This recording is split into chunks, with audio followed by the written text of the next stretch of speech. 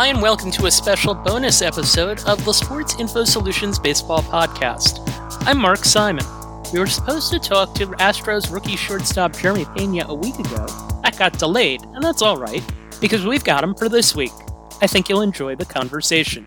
We'll also be joined by SIS VP of Baseball, Bobby Scales. Let's get to it.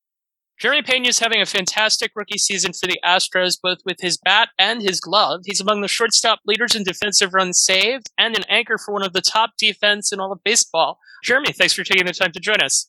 Thanks for having me, Mark. The thing that we always ask players at the start is every story starts somewhere. Your story starts as the son of a major leaguer, so maybe a little bit different from others. But what is your defense origin story? Like, where did you learn defense? I would say in the Dominican, we take pride in our defense. My dad, I'd say growing up, mostly everything I knew about defense was from him. And then once I got into pro ball, that's when we started fine-tuning those skills that I learned from my father. What were some of the things that you learned early on, like specifically? So one of the first things that I would say really helped my defense growing up was picking up the hops. Try to find the hop right away. As soon as the hitter makes contact, you know what hop you want to attack and how you want to attack it, create a good angle, and make the play. Was that something like where you would kind of have to count them? We've done that drill. I wasn't a big fan of that drill, but we did it a couple times. Gotcha. But so for you, it was more about finding the hop, and knowing what the hop was going to be as it came to you, or as you attacked it. Right. So it was just about creating the long hop or the short hop. You want to stay away from the in-between hops. So that was our practice. Did you have a favorite play that you made when you were a kid? Like one play in a game or anything? Yeah, I would say in high school, I had a couple nice double plays in the playoffs that I will always remember. It was good. Well, okay? You said you'll always remember it. What do you remember? I mean, it was the playoffs, big situation. And yeah, just a double play to end the inning, and the team was hyped. It was a great play for sure. What's the best practical tip that your dad gave you as you developed in your pro career? So you always tell me just take it all in, enjoy it, and attack every single day with the mentality to get better. And I would say that's the best advice I've received, because it's a long journey. It's a long and hard journey. If you could stay even through all the ups and downs, then I think you'll be good in the sport. What was the hardest part of the journey? I would say the sport itself. It's a grind, from the travel to all the adversity you face. We play a sport where if you succeed 3 times out of 10, then you're a Hall of Famer.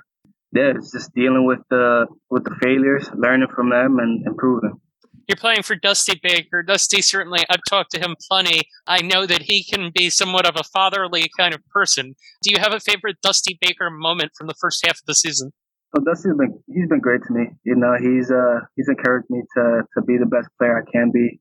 Yeah, I'm excited to learn from him, be around him, and he brings a certain type of energy to the team, different, like an aura that just it's addicting. One of the things about him is that he's heard of everything. Like, there's no music that you can stump him with. There's no person that you can bring up where he doesn't know who it is. Is there someone that you encountered, like, where you were, like, surprised that a guy who's, like, in his 70s knew who that was? I mean, he's got great taste. He's got the fashion going. He's got the music going. He's got the jokes. Yeah, it's great. How has being bilingual benefited you in a baseball locker room? Oh, tremendously, because as you could tell, our team is a lot of Latins, a lot of Americans. So being able to contribute to both sides, it's pretty awesome. Not just in the big leagues, but since the first day I got into pro ball, it's been a big help. Was there a moment for you where you turned the corner and it was like you kind of became much more confident with your essentially ability to deal with things because of that? I would say it's easier to reach your teammates, because sometimes with the communication barrier, you might have some gray area where you don't really communicate fully with your teammate. You get the idea of it, but then you don't really get the real, and that's where I come in.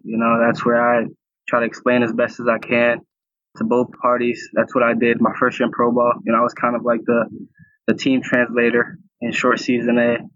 Yeah, pretty cool. That makes you certainly a very valuable person to have in a locker room. All right, so I want to talk some on-field things, talk shop a little bit. We have you and Tommy Edman as the most effective shortstops in baseball at completing the play when you feel the ball on your backhand. And I'm curious how you developed that. I'd say that's something I've worked on. Something I've worked on. I was always a big attacking the ball with the forehand. And when I got into pro ball, I put a lot of work in with Jason Bell. He was my first manager, and that's one of the things we worked on, being confident in the backhand and creating the hop with the backhand and finishing the play. How much better are you with the backhand now than you were maybe 2 or 3 years ago? Tremendously. I mean, I feel like the improvement on my backhand has been a big part of my defense.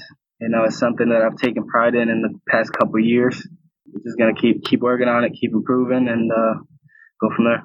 I would presume that it makes you feel good to know that it's paid off in that you were the best. You and Tommy Edman are the 2 best guys in baseball at it so far this season. So yeah, certainly. What's up with the multi-bounce throws? I've seen you make those to first base a few times. So when you have Yuli Gurriel at first base, that picks everything.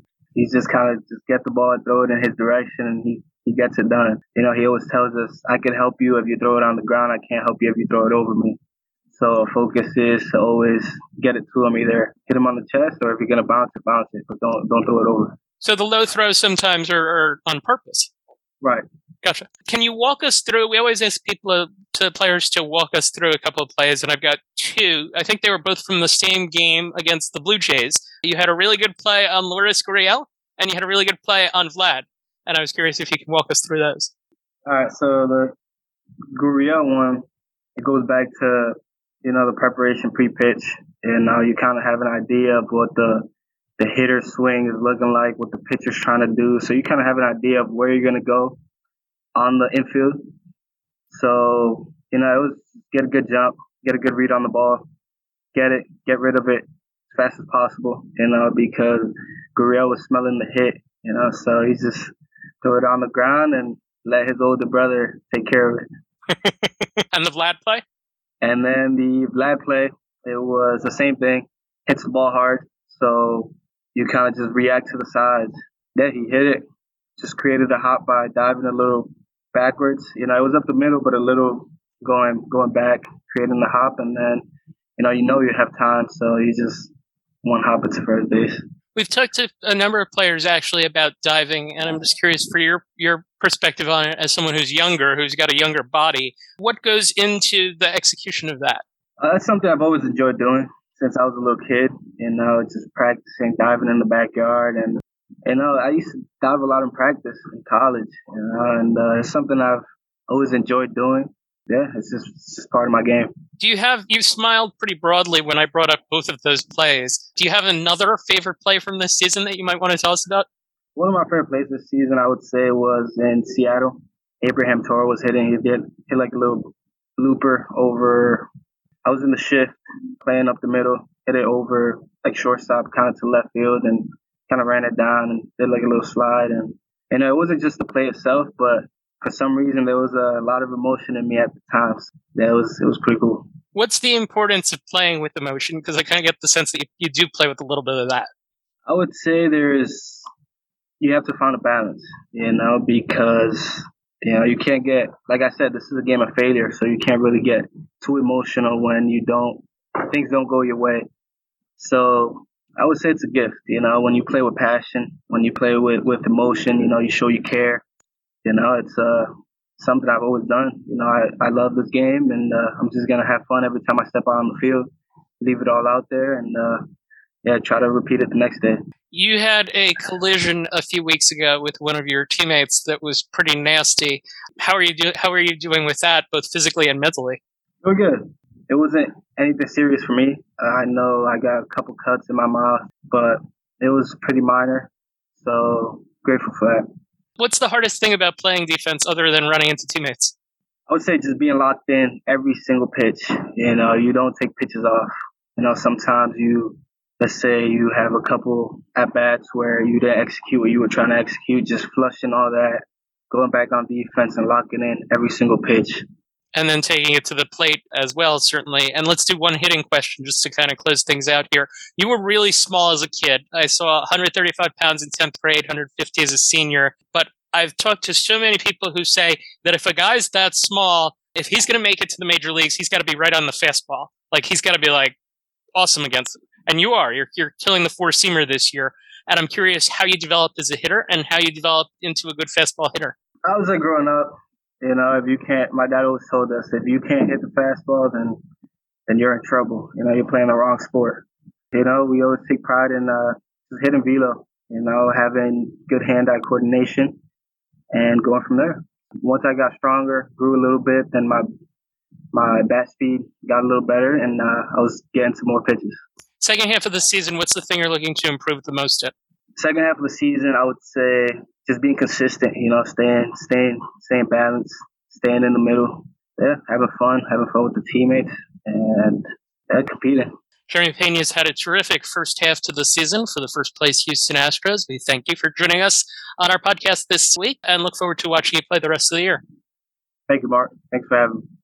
Before we move on, make sure you're following us on Twitter for all the latest baseball insights. We've got daily fantasy tips, player leaderboards, prospects to watch, and much more. Find us at SIS_baseball. As we get set to start the second half of the season, let's run through the MLB leaders in defensive runs saved.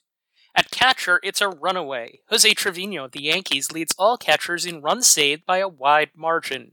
Trevino stands out because of his excellent pitch framing. He's also good at stopping the running game. At first base, Christian Walker of the Diamondbacks has range for days. He's able to get to balls in the 3-4 hole like no one else, while covering first base without issue. Tommy Edman of the Cardinals has split time between second base and shortstop, and he's been great in both spots. He leads the majors in runs saved overall. We'll slot him in at second base, where he makes great plays regularly and avoids mistakes.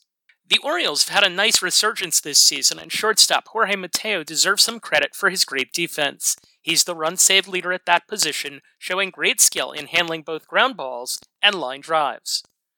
Nolan Arenado's defense at third base for the Cardinals this season gets back to the great defensive work he did for the Rockies. Arenado still seems to be in his defensive prime. He's the run-save leader at the position. In left field, remember the hot start that Stephen Kwan of the Guardians got off to with the bat? Well, he's pretty good with the glove too. He can throw it, and he can catch it. He leads all left fielders in runs saved. Center field's going to be a tough call for Fielding Bible Awards voters down the road.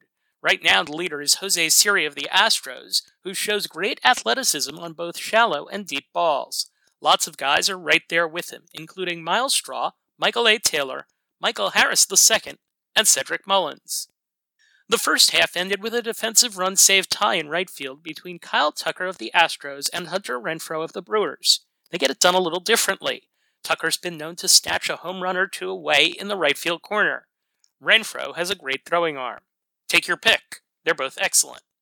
At pitcher, it's the second year in a row that Ranger Suarez of the Phillies has gotten it done, both handling comebackers and stopping potential base stealers. He's allowed no stolen bases this season. And the team leader in defensive runs saved is the New York Yankees. This is quite a turnaround for a team that ranked 29th last season. The Bronx Bombers became the Bronx Stoppers, remaking their infield into the best in the game at getting outs. Those are your defensive run-save leaders as we head into the second half. For more, check out fieldingbible.com/DRS leaderboard. And we're joined by SIS VP of Baseball, Bobby Scales. Thank you, sir, for joining us. We're going to talk a little MLB draft to start. One of the primary headlines of the draft coverage this year was that 4 of the first 5 players selected in the draft were black. And I just wanted to get your take on that, as we are going to certainly talk about them, but I wanted to get your take on that kind of holistically. Well, certainly. First of all, congratulations to all the young men that got an opportunity to get drafted. It's an unbelievable time in their lives. It's an unbelievable honor to be one of the players that hears their names called. Let's be honest, there's a narrative around in the industry, surrounding the industry, that African-American players aren't playing the game at the rate at which they once were. And it's that they're not, well, where are the black players? They're not around. Where they're not playing baseball. It's certainly not true. You look at the 4 of the first 5 picks, were young African-American players. These kids are playing the game. They're playing it at a high level, not just in high school. They're playing it in college. And the work that they've put in, the work that all these young men have put in, but the work they put in was rewarded. Drew Jones, Kumar Rocker, Tamar Johnson, and Elijah Green going 2, 3, 4, and 5 in the draft. That's certainly impressive. So it's a step forward. Shout out to all of the people who had opportunities to touch these young men in their early in their career, and specifically credit to some of the guys in the Major League Baseball development programs. Also, an organization called Minority Baseball Prospects out of Atlanta, Georgia. I know they've done good work with these guys as well. So that being said, congratulations to them all. Now, I think the next step is to make sure that we have better representation across front offices and decision-making seats in Major League Baseball. So once we start doing that, you will really see me celebrate. But right now, I'll celebrate these young men getting an opportunity to continue to play this game.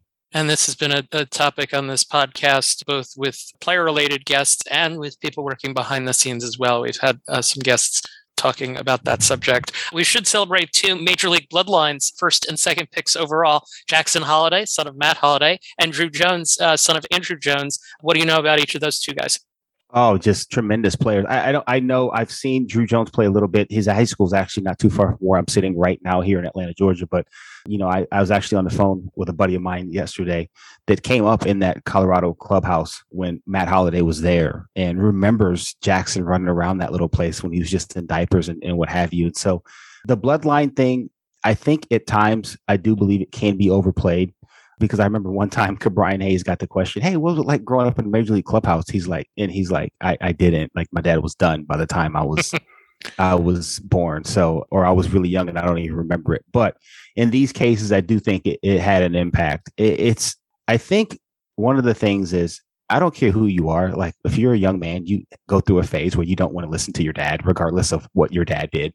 You got to remember, like, these kids, their dad is their dad. And yeah, their dad did something amazing in Major League Baseball. And we should add Lou Collier as well. Cam Collier to this list of, and Elijah Green too, even though his father was a football player. But their dad is their dad. And, the challenge there is, okay, yeah, sure, my dad was good, but I'm going to do it my way. And I think probably what I'm hearing from a lot of these stories is these young men did a really good job of humbling themselves down and recognizing that their father had some really good information to pass on to them in their perspective. It's just about being a professional athlete. Kumar Rocker too. Tracy Rocker was a heck of a football player, as we know, in the National Football League. So certainly they learned something from their father's experiences. And certainly when you're you have an opportunity to get that kind of knowledge from someone that close to you, it can't only help you. But these young men are all talented in their own right, and let's hope that they all make their own way and have great careers going forward. Holliday to the Orioles, Drew Jones to the Diamondbacks, Rocker to the Rangers after being drafted by the Mets last year and then not signed, Tamar Johnson to the Pirates, and Elijah Green to the Nationals. And you mentioned Cam Collier as well. He went 18th to the Reds, and player that we interviewed on the podcast going in the first round as well, Eric Brown Jr. going 27th to the Milwaukee Brewers, the shortstop out of Coastal Carolina. So that was pretty cool. I got to add one more to him too. Marquise Grissom Jr. went in the draft yesterday too. Georgia Tech. So shout out to all those guys. Like I said, this is an unbelievable time. And I have my own draft story. We'll tell that at another date. But yeah, an unbelievable time in their lives. And you mentioned the father-son connection that also applies to our guest on the podcast, Jeremy Pena, whose father, Geronimo, played in the majors, but Jeremy did not travel around in a major league clubhouse as a kid while his dad was playing. He came after the fact. You also mentioned one other thing when we were talking off air, and that's the idea that in the later rounds of this draft, some things happened that were a little bit different from things that have happened in the past with regards to how many high school players were drafted. Yeah, fewer high school players than you've seen. In talking to some of the people I talked to this morning, I got a pulse of what the draft rooms looked like from several different teams. And number one, it was the draft. What the depth in the draft wasn't there as it has been in normal years. There was a dearth of college arms. And so through really pitching in general, whether it be high school or college, but definitely the college side, there was a lot of injuries to pitching that was outside the norm of what we've seen in years past. It just wasn't as deep a draft as you would see. I think there's a lot of pieces to it. Number one, it's just one of those things. The draft is cyclical. There's just in this particular class, there wasn't depth of player that there normally is. The second piece is, let's be honest, we're in the data business, Mark. This is what we do here at SIS. We provide great data points to a variety of people in this industry. And high school players simply don't have the data points that older players who are playing at a higher level have. For instance, a high school senior, I don't know if there's a company out there collecting data on these guys. I'm sure there's probably a market for that, but they're not going to have the same data points as, say, a college junior that's coming out of the SEC or ACC or a Power 5 school, or even, let's say, an American Athletic Conference, or even, let's say, a Mountain West. They just simply don't have those data points. They're not going to have the data points of a player that has gone to the Cape Cod League. That being said, what we know now is that the more data points a team can have, the more secure they're going to feel in their pick. And as such, you're going to see more players, especially with a shortened draft, coming out of college, because those data points for high school players and junior college players simply aren't there. So I think that's probably going to be a trend that's going to continue. You have a shorter draft. You're going to see more players that possibly would get drafted even in later rounds out of high school or college, end up either in 4-year colleges, in their career. And I think even the percentage of players who are coming out of colleges is going to go up, simply because you have more data points and more opportunity for these scouting departments to learn these players. Adonis Guzman, we wish him the best of luck at Boston College. He was one of the other interview subjects that we talked to when we did our draft prospects episode. He is headed there to play catcher after not being drafted. And also to close, we wanted to talk about the All-Star game and the thing that we got the biggest kick out of, which was the inning of relief pitched by Nestor Cortez to Jose Trevino. I presume you particularly enjoyed the banter, the witty banter going on between the two. First of all, I am probably a centrist in my baseball journey. At one point in my life, I was a very ardent, old school baseball guy. To keep the pitcher hitting, the National League game is chess, not checkers. I grew up in a National League city. I was a National League type player. Come in late, defense, pinch hit and run. That was who I was, right? And so anything that was technologically advanced or new age I wasn't on it. Slowly, surely, the numbers, the advanced statistics, analytics, understanding what those numbers tell us, the blend of the two. I am much more centrist in my thinking as it pertains to actual gameplay. I was a guy that said the All-Star game should matter and guys should go hard. I would probably have been okay with Pete Rose crashing into Ray Fosse back in the day. That's where I was. Let me tell you where I am now. I love PitchCom. I love guys mic'd up. Let us hear what you have. Let us hear what you're thinking. Nestor and Trevino last night was epic. I mean, it was unbelievable. What are you thinking? Let's go backdoor cutter. Get it there. We got options. Up and in, we can go down and away. I think he's sitting soft. We'll go up and in. Foul ball. We're still in the same situation. We can go in there again. Definitely sitting soft. I mean, it was amazing. These are the thoughts that are happening in game. And I sent out a tweet. I said, this stinks. I'm a position player. It's bad enough when two guys are wearing a pitcher and a catcher in sync. It's worse when they can actually talk to each other. But I absolutely love it. I was on fire when I saw this. I was like, this is what our game needs. Move the needle forward, progress. Alek Manoah was very funny as well, talking to John Smoltz. They also had Stanton and Judge. It was fun times all around. Bobby Scales, thank you for taking the time to join us. We'll see you next week. Thank you. And this wraps up our special bonus episode. Thanks to Jeremy Pena and our VP of Baseball, Bobby Scales, for joining us, and to our producer, Justin Stein. I'm Mark Simon. Thank you for listening to the Sports Info Solutions Baseball Podcast. Thank you for tuning in to the SIS Baseball Podcast. If you like the show, please rate and review us on iTunes. If you have any questions, email the show at mark@sportsinfosolutions.com or tweet us at sportsinfo_SIS.